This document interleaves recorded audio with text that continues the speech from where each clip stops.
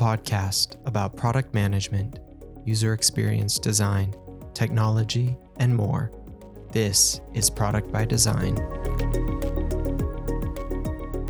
All right, welcome to another episode of Product by Design. I am Kyle, and this week we have another great guest with us, Dorothy Szymanski, PhD, joining us. Dorothy, welcome to the show. Thank you, Kyle. I'm really glad to be here. We're excited to have you and excited to talk about a number of things from your background and have you discuss some of what you've been working on and the things that you've worked on through your career with us. But let me introduce Dorothy briefly. So Dorothy is the UX Strategy Officer at Massachusetts-based Integrated Computer Solutions, ICS, and its design studio, Boston UX. And Dorothy has an extensive background in UX design, has worked with a number of companies. But Dorothy, why don't you tell us more about your background and what you are doing right now as well? Well, I'm going to kind of start at the beginning because I think it's important. I have an undergraduate degree in sculpture with a minor in design. And you could say that I came from a background of the love of form and form making. I've always had an interest in the notion of ideal forms, golden ratios, such as things like that, and how those forms resonate through art and design and also through natural systems. And also that they can represent a possible universal aesthetic. I'm also interested in the symbolism of forms and semiotics, how people find meaning in forms. So for me, form is a big topic, and it's how we create beauty, feeling, meaning, and communication in the things that we make. So I bring all that to the design of UX. I'm also fond of mathematics and how numbers and equations define form. So it's mathematics that led me to computers. I became interested in computer graphics programming with the idea of creating virtual sculptures. And this was like around 1980. So I learned how to do some programming. And then I combined those interests and ended up in a graduate program at MIT in the Media Lab. And there I was developing software design tools for designers. And so it was through that writing of software design tools that I became interested in interface design. So I was involved in interface design from the beginning when it was very crude still. This is the early days of graphical user interfaces, mid-1980s, around the time that the Mac first came out. But I've always retained a perspective that interface design will eventually get to be really good and really easy to interact with. And so, sort of like interacting with another human or with an animal or with the physical world as we know it. So I kind of look at everything that we've been doing as UX designers over the past 4 decades as still quite primitive and just moving in the direction of getting us to a better and a better and a better place. And so if you, again, kind of put that all together, I'm really interested in the experience of how interacting with technology impacts people. People are multisensory, emotional, physical. They have a sophisticated, multi-level consciousness and mental processing ability. So even with the constraints of the current interfaces that we're working on, there's just a huge number of details and options that a designer can work with in order to create great usability. That's an amazing background. And I'm really excited to talk a little bit more about some of the experience that you have and how that's influenced, what you're doing now, some of the journey that you've taken and where it's brought you, especially I think the fascinating role that you talked about, about this idea of almost the more artistic side of design, the form, and then the mathematics side, which I feel like is such a really the intersection of design. And I think that's incredible. But before we do dive into more of that, and I'm excited to, why don't you tell us a little bit more about what you like to do outside of the office and outside of design? Well, I keep pretty busy because I'm curious about the world. So I read voraciously. I spend time outdoors walking, both in nature and even, in the city or in towns. Sometimes with friends, sometimes alone. I grow a garden. I'm really interested in kind of what's happening in the world, politics, culture. Since I have a background in art, I still like to make things, so I kind of do a lot of stuff by hand just because I enjoy doing it that way. And I also volunteer in our town for events, town events, community events, and, things in the government and the town government sometimes. So, and then I have a extended family that we all get together pretty often for dinners. Yeah, no, that's a lot. You have a number of spoons and items in your background. Do you make those? Well, so that is actually one of my sculptures that I made. That was actually made maybe early 90s. So I was already had my higher degrees from MIT and was working on some technology projects, but I was still pretty actively doing sculpture as well. So that was just an experiment where I took a bunch of wooden spoons. I had a little jigsaw, and I just would cut the spoon with the jigsaw and try to come up with as many possible configurations of cutting that I could. So it was just like, how many different ways can I cut this spoon to make another shape? It was a really fun project. And so it was one of the few sculptures that I still have. Very nice. Okay, so hopefully for anybody who gets a chance to see some of the video, you can see some of the sculpture in the background, and you'll definitely want to check that out. Okay, well, I'm excited to dive into some of the background and things that you talked about, and maybe you can expand a little bit more on that. So you talked about your background and some of the things that you worked on, and a little bit about your journey. Maybe you could tell us a little bit more about what it is that you're working on now. What is it that brought you to some of the things that you're doing now, and what are those things? Well, so I've always been interested in staying with emerging technologies.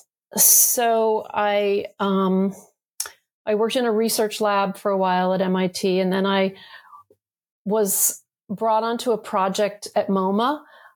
And this is back in the late 80s when they wanted to experiment with putting a computer kiosk in one of their galleries. So that was really a fun project, maybe because it was combining art with interface design and technology at the time. Then I worked at MTV on interactive television in the early 90s when interactive television was like the hot thing, and all the TV stations were trying to scramble and figure out, we got to get prototypes going or we're going to be left behind. And then I've also done a fair amount of teaching at the college level in different places, Pratt Institute, NYU. I teach part-time at Brandeis now. I've ended up realizing that I really like being a practitioner. And when I had my kids, it was really nice to be in a company that was family friendly. And I like working in a small company. I like working in companies that sort of operate like startups. That's how I ended up at ICS and Boston UX, because it fits that criteria. I feel very at home there. Right. Boston UX works mostly on embedded projects, IoT, things that relate to, medical devices, which can be embedded. A lot of these projects can be embedded, or they can be a more broad-based in terms of being on several platforms. or they, sometimes they're just web-based tools, but they often are focused on the medical field, industrial robotics, which is part of industrial. Right. When you focus on, so I think that that's a fascinating area to focus on, especially from a UX perspective, because one, it's such an important area when we talk about medical devices and robotics. And it's also, I feel like it must add another layer of challenge to both the user experience and a lot of the design, because you're all of a sudden, you're not just dealing, part of it you're dealing in, in some of just the normal user interface, but you're also dealing in, potentially higher stakes in a lot of cases. Is that what you found? And what are some of the similarities and maybe some of the differences that you found as you're working in this space and in robotics and the medical field and some of these other areas? Well, where there's safety involved, then safety is top of the list in terms of importance. You can imagine if you're having a medical procedure and the doctor makes a mistake because they don't understand because the interface confuses them in the device that they're using, and you're not going to be happy with that situation. So lack of safety in certain areas can definitely cause harm, and that would be medical devices, automobiles, vehicles, or any kind of transportation related, crane operation, and then robotics. Certain amount of robotics has safety issues. They vary depending on the type of robot being used. And so what's maybe interesting about that is that where safety is a concern, and usually there's a regulation related to that companies have to conform to. It doesn't mean that the whole usability is great as a result, because usually those companies, they really only care about meeting the regulations, and they can vary in terms of whether they care about any of the rest of usability. And I'm a big fan of creating systems that don't require a lot of training.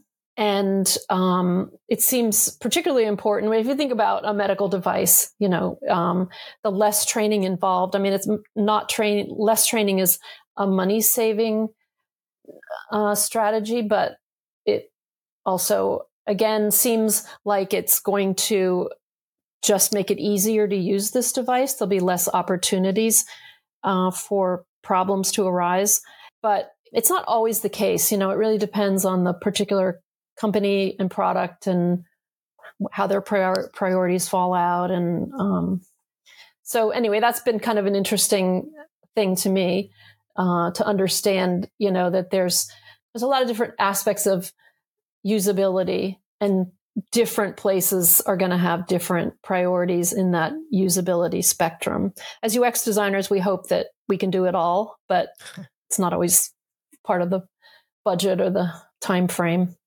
So how do you balance that? Because I feel like a lot of times regulations, where at least in my mind, I feel like they should be the minimum requirement. And a lot of times, kind of like you mentioned, they become the bar to hit. And once you've done that, then you've reached what you need. From a usability perspective, that then becomes oftentimes less than a great experience, because you've reached what a lot of people view as the requirement.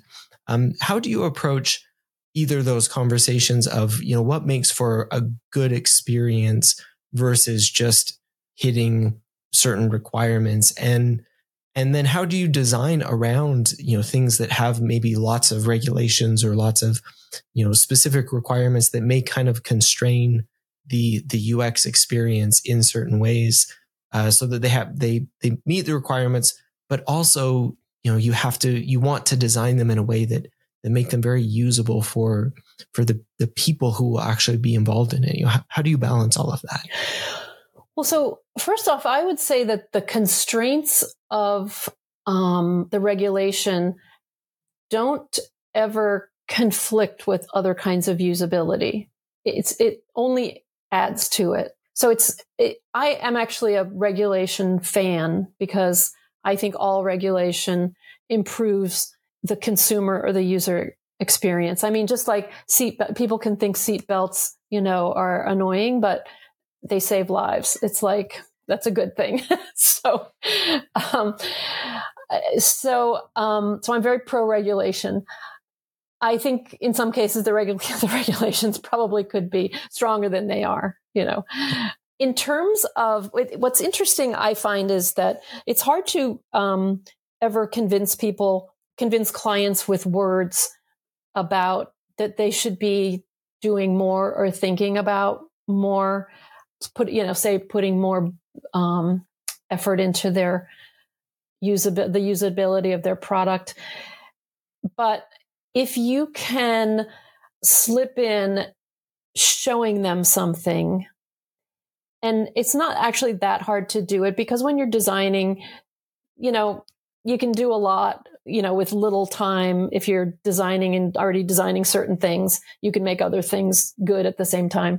So once they see something is successful with users, such as, for example, they can pick up how to use something quicker than the client would have expected because the interface allows them to do that, then the client is all of a sudden, this is great. Can we do more of it? And they're really happy about that. So it's all about making them happy with, it's like working within the initial budget that you get, making the most of it. And then hopefully, the goal would be from that, they see what you've done and they're like, yeah, wow, I like that. Yeah. Let's do more. Yeah. I think you've touched on a great point on being able to really demonstrate the importance and efficacy of good user experience. And I'd love to hear more about maybe how you have done that, because I feel like as so many of us, have really worked in, the product and UX space, this is kind of an ongoing challenge of how do we really demonstrate the value of good UX and of good design in a product where there may be, budget constraints or time constraints or other constraints that, people feel like we just don't have time, or there's just not the value to put in as much into the design or the user experience. We just need to do something. So I'd love your thoughts on, how have you done this? How have you approached this problem to show that there really is, a lot of value in putting in the time and effort into the thoughtfulness behind the UX and behind the design and a lot of the flows that go into some of this user design and experience? Well, I want to preface it with saying that a lot of the embedded projects that we work on are, in an industrial setting, they're about getting work done or going through a particular process. So they're productive applications.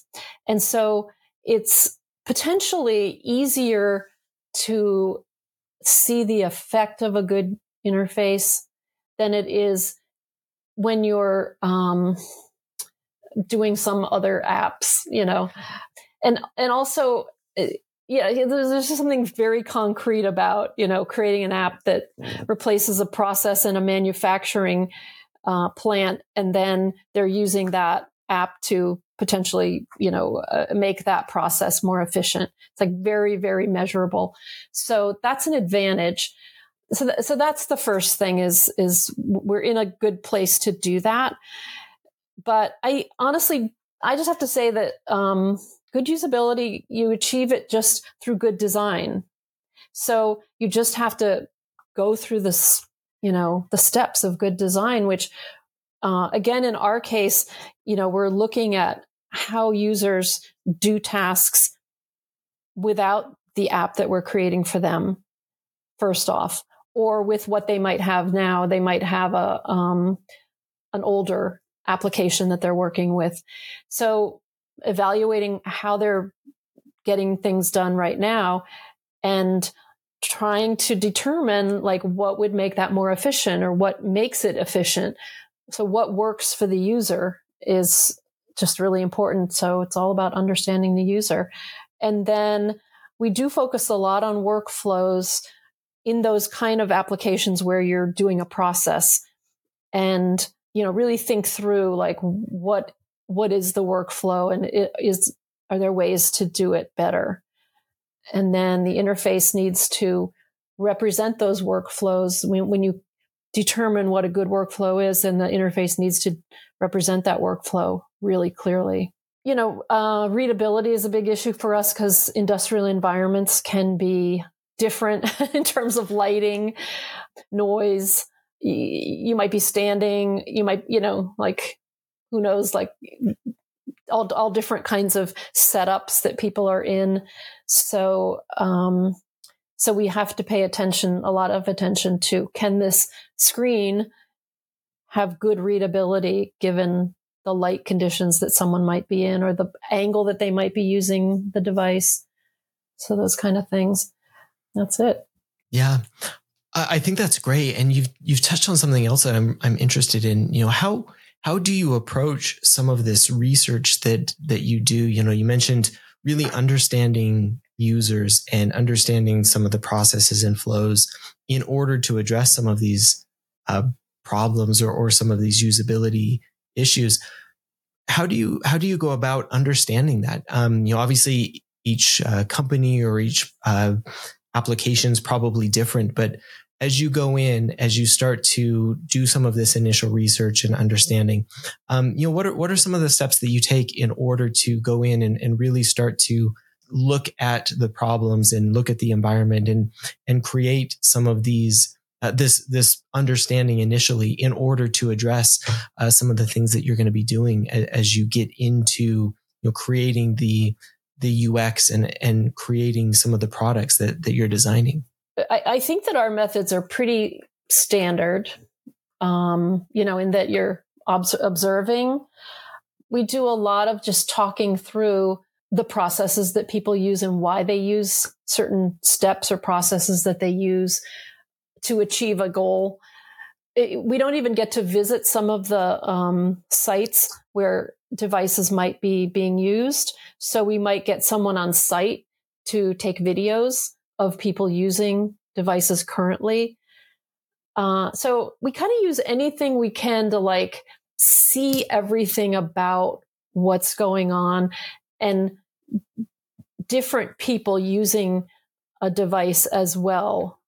So that, because they might use it in a different way or at a different speed or whatever, The other thing is, of course, I always want hands-on myself if any way possible, because feeling through the process myself, it's really informative to me. I mean, if I'm working on, say, a welding robot arm, and maybe again, because I feel comfortable with machinery and, tools that you make things with, for me to get in there and try to do that with the robot arm myself is, very informative to me. I can, just feel the sense of like something is too far away, to really find it comfortable, or some button is really hard to push, that's on the robot and it messes up what's happening on the interface, just those kind of more subtle things. So I would say that's basically what we do. It's true that the domains, like we're working in really unique domains that have a lot of special knowledge behind them.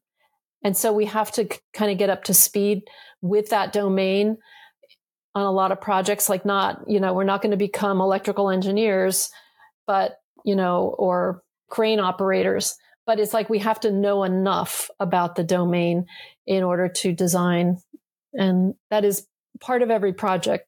Like I want to say like a quarter of the budget can be, I'm just like understanding all this stuff. Yeah, absolutely. I'm curious, what are some of the things that you do and your team does in order to understand some of those things? Because obviously, like you can't become an electrical engineer or a crane operator, for each new project, but how do you get some of that understanding? Is it, obviously through some of the discussions and some of the visits and on-site? Are there other things that you do to kind of really understand and empathize and learn the space as well? Besides all the, the stuff I just talked about, I'd say watching YouTube videos, and often that involves like sometimes watching YouTube videos of competitive products as well. Mm-hmm. That's a good way to see like, what is somebody else doing in a similar kind of product? Gives us ideas. And reading their user manuals, which can be pretty boring. And that's probably about it, really. I feel like I've gone through a lot of documentation as I've come up to speed on a lot of different areas, and that it's not always the most exciting reading, but it can be incredibly valuable because I feel like that's where a lot of the details is in the documentation in a lot of places. And obviously, YouTube and other videos are just really, really great resources. I think that's great. Yeah. I want to zoom out just a little bit as well. You talked earlier about the UX industry and you being part of that from a very, very early stage, when GUIs were just a very, very early thing. And, now being in what you say is still an early phase of UX, and we're still with rudimentary tools. I'm interested in, what have you seen over the course of your career as far as the state of UX? Where are we now? And where do you see things going in the future? Where we are now, I guess maybe this is a question of what's changed since I started. And I would say one of the interesting things is that there's a lot more people doing UX design, but they have a lot less training. So like 25 years ago, most of my colleagues had master's degrees and possibly PhDs. Nowadays, you meet people that took a couple courses and then they got a job as a UX designer. So that's really different. On the flip side of that, there's a lot more technologies that don't require a lot of training that you can be designing. I mean, I would say, designing for the web in general depends on what you're doing, because the web does have a broad spectrum to it. But, putting together some websites is way easier than working on some other kinds of projects, like a medical device, say. So different skill levels are required given the spectrum of products that are out there. And also there's a lot more support tools and a lot of tools. There's a lot of libraries of, code components, as well as, icon libraries, like all that kind of stuff. The best practices are more developed and more well understood. So lots of support material to help people. It does feel to me like corporations kind of own UX design these days, which wasn't the case years ago. It felt like technology dominated design, and that may still be the case in some ways, but feels like corporations have really come in, and that's where many or maybe most UX designers work, and that the corporate model is what determines a lot of how, the organization of design teams. And that seems unfortunate to me, I guess, because I come out of more of like a studio tradition. It also allows people to do it and be employed. So, so that's the flip side of that. It is. And I'm interested, what do you see as, maybe some of the big differences, studio design versus corporate design? Obviously, we can probably name off a bunch, but what are the differences for you, and some of the shift that you've seen as we've moved more in that direction over the last probably few decades, but as it shifted in that direction? I think it's just that corporations are interested in efficiency and also managing employees. So I'm a generalist because I had to be, coming up where I came through the process. Corporations don't really care for generalists. They like specialists. And it has to do with, in some ways, just what they can pay less for less skills, in a sense. So I think that people become more specialized but isolated in their skill. And also, so people are more siloed in a way in corporations. There's less collaboration. When you work in a design studio, there's more, everybody knows more, and there's more collaboration among everyone. There's more of a love of, you're doing it because you love design versus it's a 9-to-5. Corporations kind of force you into this 9-to-5 mentality. That's how I would see the difference. You've just like opened up a whole like area of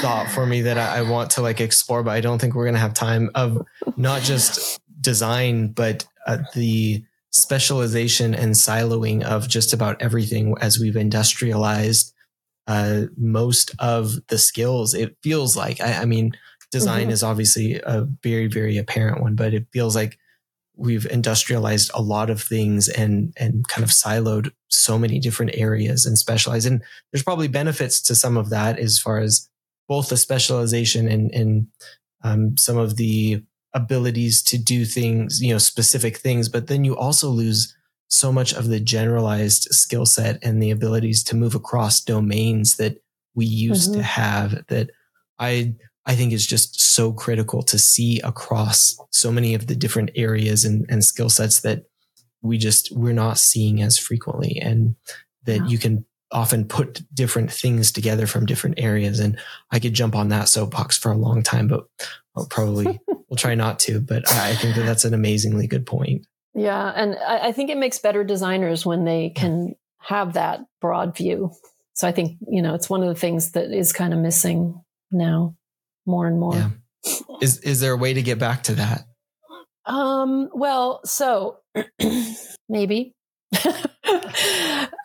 I guess, what's also changed is that, the tech world was really optimistic back in the 80s and 90s. And really, with the advent of social media, the tech world is becoming less and less seen as going to save the world. I think, designers have become more cynical, but I think they're not cynical enough. I think that they actually need to take the damage that technology is doing to society more seriously. So I think that if designers can kind of rally to make good for the world rather than be just following directions and doing what they're told to do, like, hey, we want to get out this product, do the design on it. Like, designers need to have ethics. They need to understand sustainability. And so I think that designers do need to change their viewpoint to be thinking more about how do we fix these problems rather than being part of the problem. And so I think there's hope there. And also I think in that process, it would solve some of the issues that we talked about. I'm not sure that it would, solve them completely, but that it would bring more of a wholeness to the profession. I feel like we don't have right now. Yeah, I absolutely agree. I think that's an amazingly good point on design specifically, and probably many of the other disciplines within technology and within the product development in general. It's not just about creating the thing.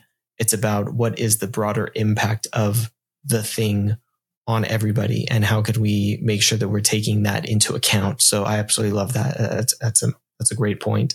Thanks. So let's talk about the future a little bit. Because there's kind of two futures that are clear, which is this more optimistic one that I kind of just described a little bit. And then there's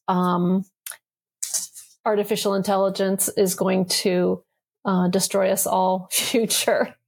And that actually seems like a real concern. I take that pretty seriously. I want to acknowledge the work of, there's a certain group of UX designers who have been talking about human-centered artificial intelligence. And I think that's a really great movement. Ben Schneiderman in particular has been trying to lead some of that. I think it's, it's a serious issue. And I think UX designers need to educate themselves about artificial intelligence, not to know how to program it, but to understand its implications. Because we will have a certain amount of power to do something positive if people are informed. So that's one thing.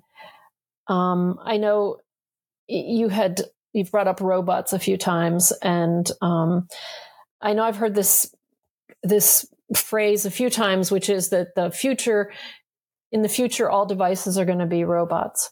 And I also pretty much agree with that. And obviously the implication is when you have a robot, you also have some level of artificial intelligence. So that's an interesting picture, I think, of what the future could be. And it's really all about shaping the technology in a way that works well for people and the planet. And that's a kind of, future vision that I think is probably, I think the robots is real, and whether they're leaning toward evil or good or both. And then there's going to be a fight between them.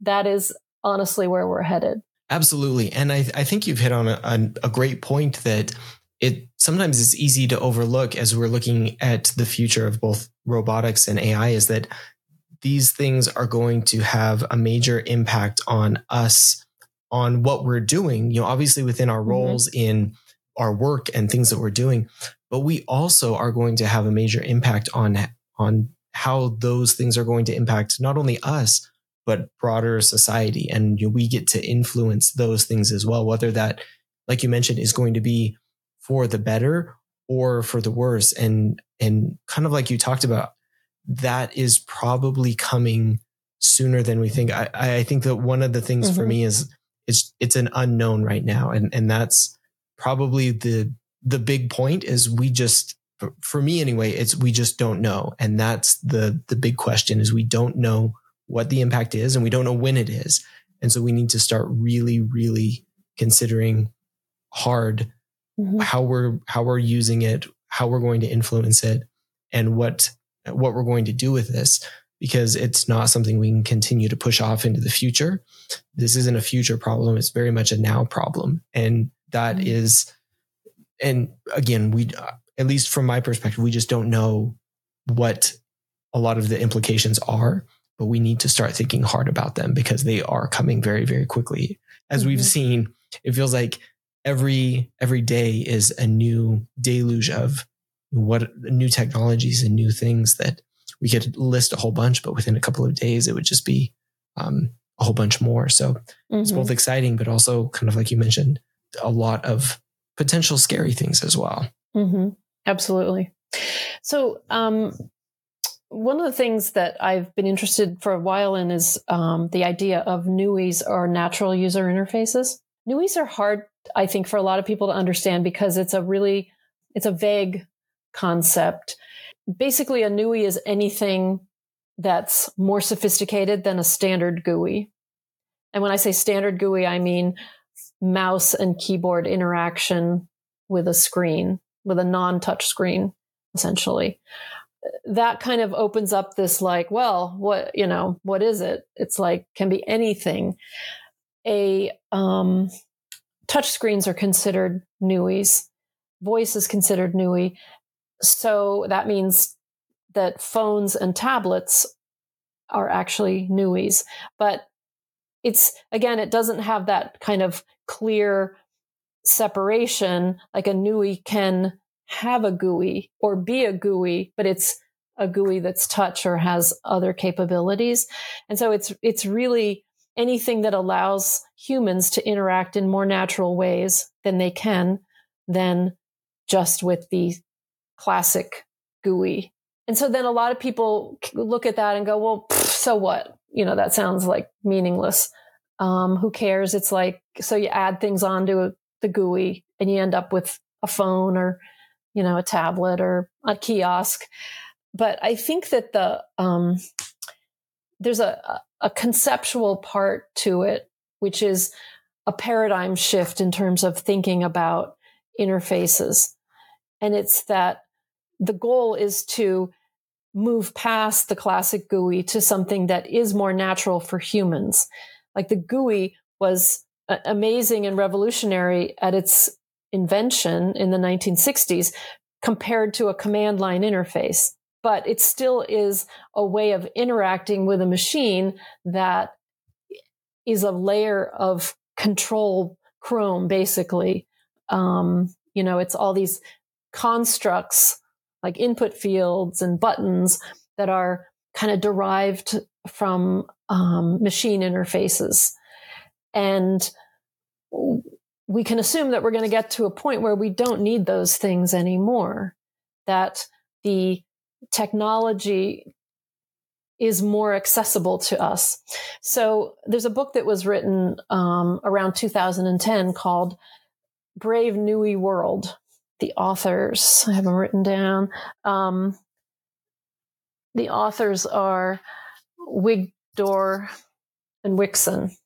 And their definition of NUI was you're interacting with content itself rather than with the controls to interact with content. That's also kind of hard to understand. Like when you think, okay, well, what's an example of that? I think of like a touch screen where, let's say you have a news article and on a touch screen, it's represented kind of like a little newspaper with the headline and a few words. And then you can actually tap on it and it expands into a whole page, compared to maybe on a mouse controlled interface, you would have a link that says the news article name, and then you select the link, or there's a button that's read this news article. So it's really subtle, but it's still going from I'm not interacting with a control, I'm interacting with something that is representing that actual content. And if you start thinking that way and you start looking at your interfaces that you've designed and say, well, can I interact more directly with the content rather than the controls? You can, particularly on touch systems, you can find ways to do that. And again, this is the whole thing I think about usability, is that it really deals with so many subtleties that make an interface good or better in terms of usability. And I think that's one reason why it's even usability is hard to understand for a lot of people, is that it's like if you're doing 3 clicks instead of 1 click, or if you're doing a swipe instead of a tap, it's better for the user. It's easier. It's less painful. It's less cognitive overload, even if it's just like a teeny bit. But that multiple versions of that is what creates good usability.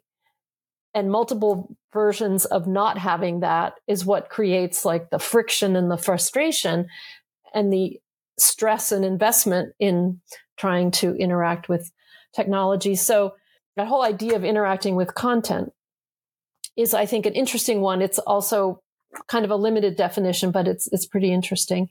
Another way I like to think about it is if you could create a system that a caveman and woman could understand, because it's using what is natural to humans in the interface, then that's a more natural system than a classic GUI, or even, whatever systems we're using today, a caveman and woman might need training on it because it's just too foreign compared to the real world. So it's like getting interactivity to be more like the real world.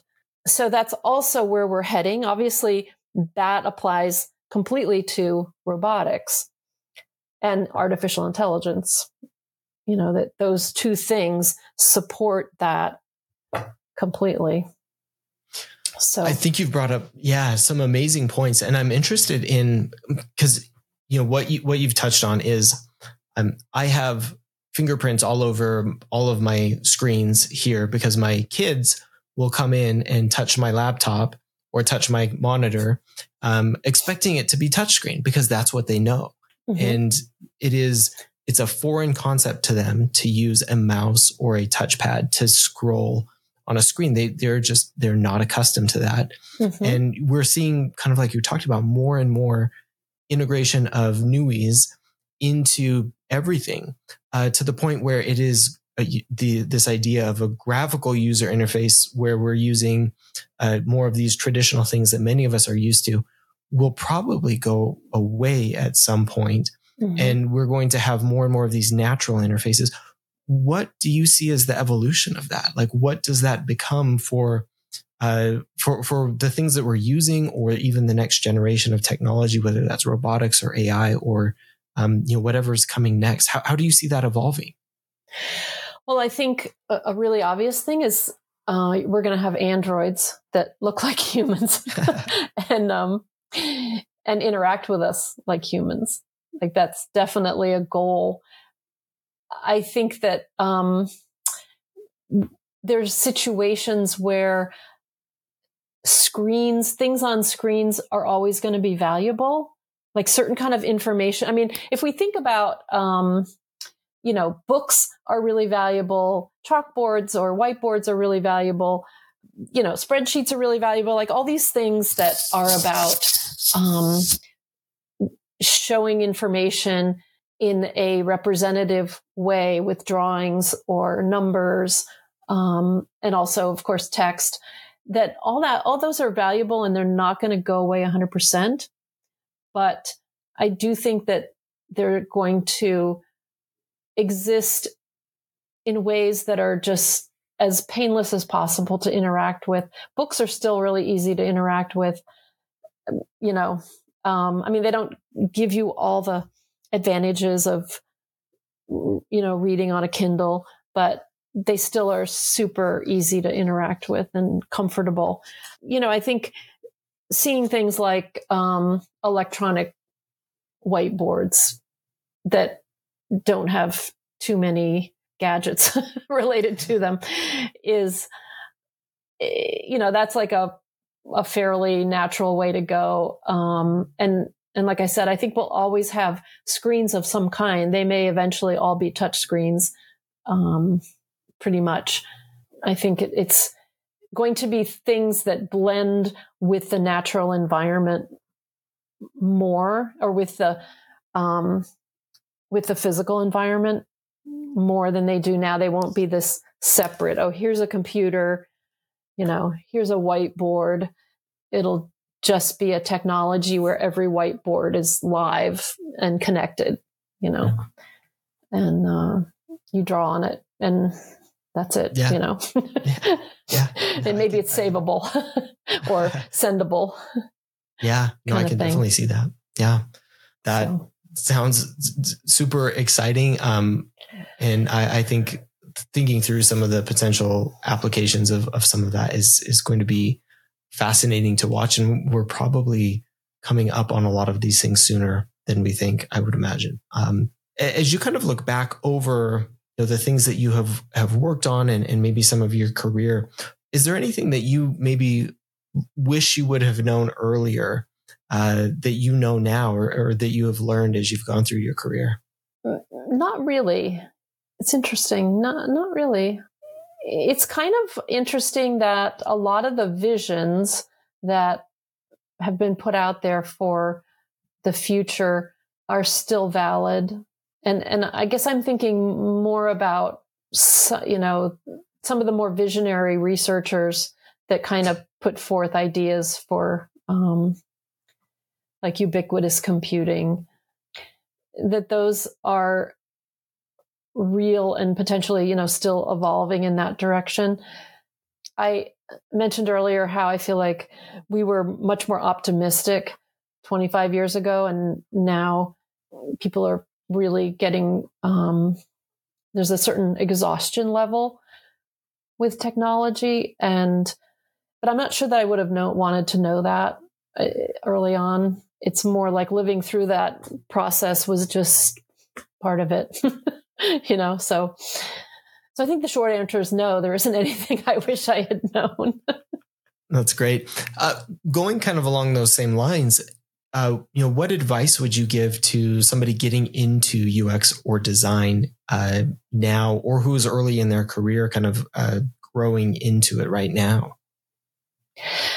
I guess I would say, hopefully choose it because it's your passion, not because you think it's a good, well-paying job. Because I think that you'll have a less of a tendency to want to stick with it if you do it just for a job. And I would say, you know, realize that there's a lot to learn, and that it's valuable to keep learning and have that kind of drive to want to keep learning. And like I said earlier, study up on sustainability and ethics, because they're really important, and there's really not enough attention paid to those. Absolutely.